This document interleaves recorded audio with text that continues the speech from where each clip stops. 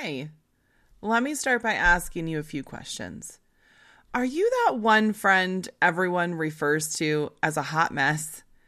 Are you walking through life in a difficult season?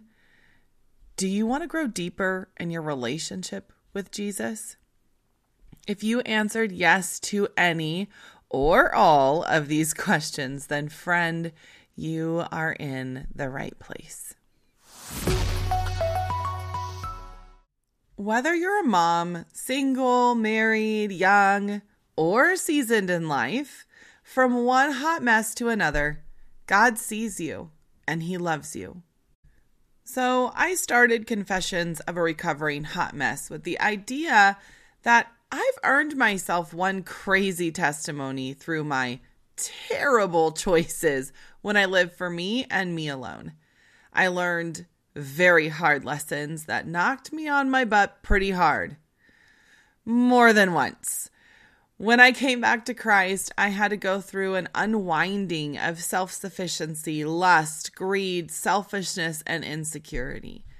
Needless to say, the last 6 years on this journey with Jesus has been wild. There were countless times I felt like I was on some speed round with God as He led me up the mountain and out of my sin.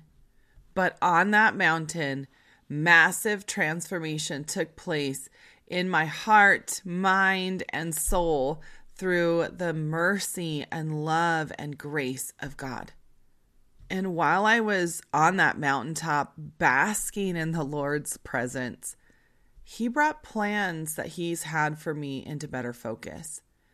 Now, in typical God fashion, I don't have all the answers, but I'm learning to trust Him even when I can't see.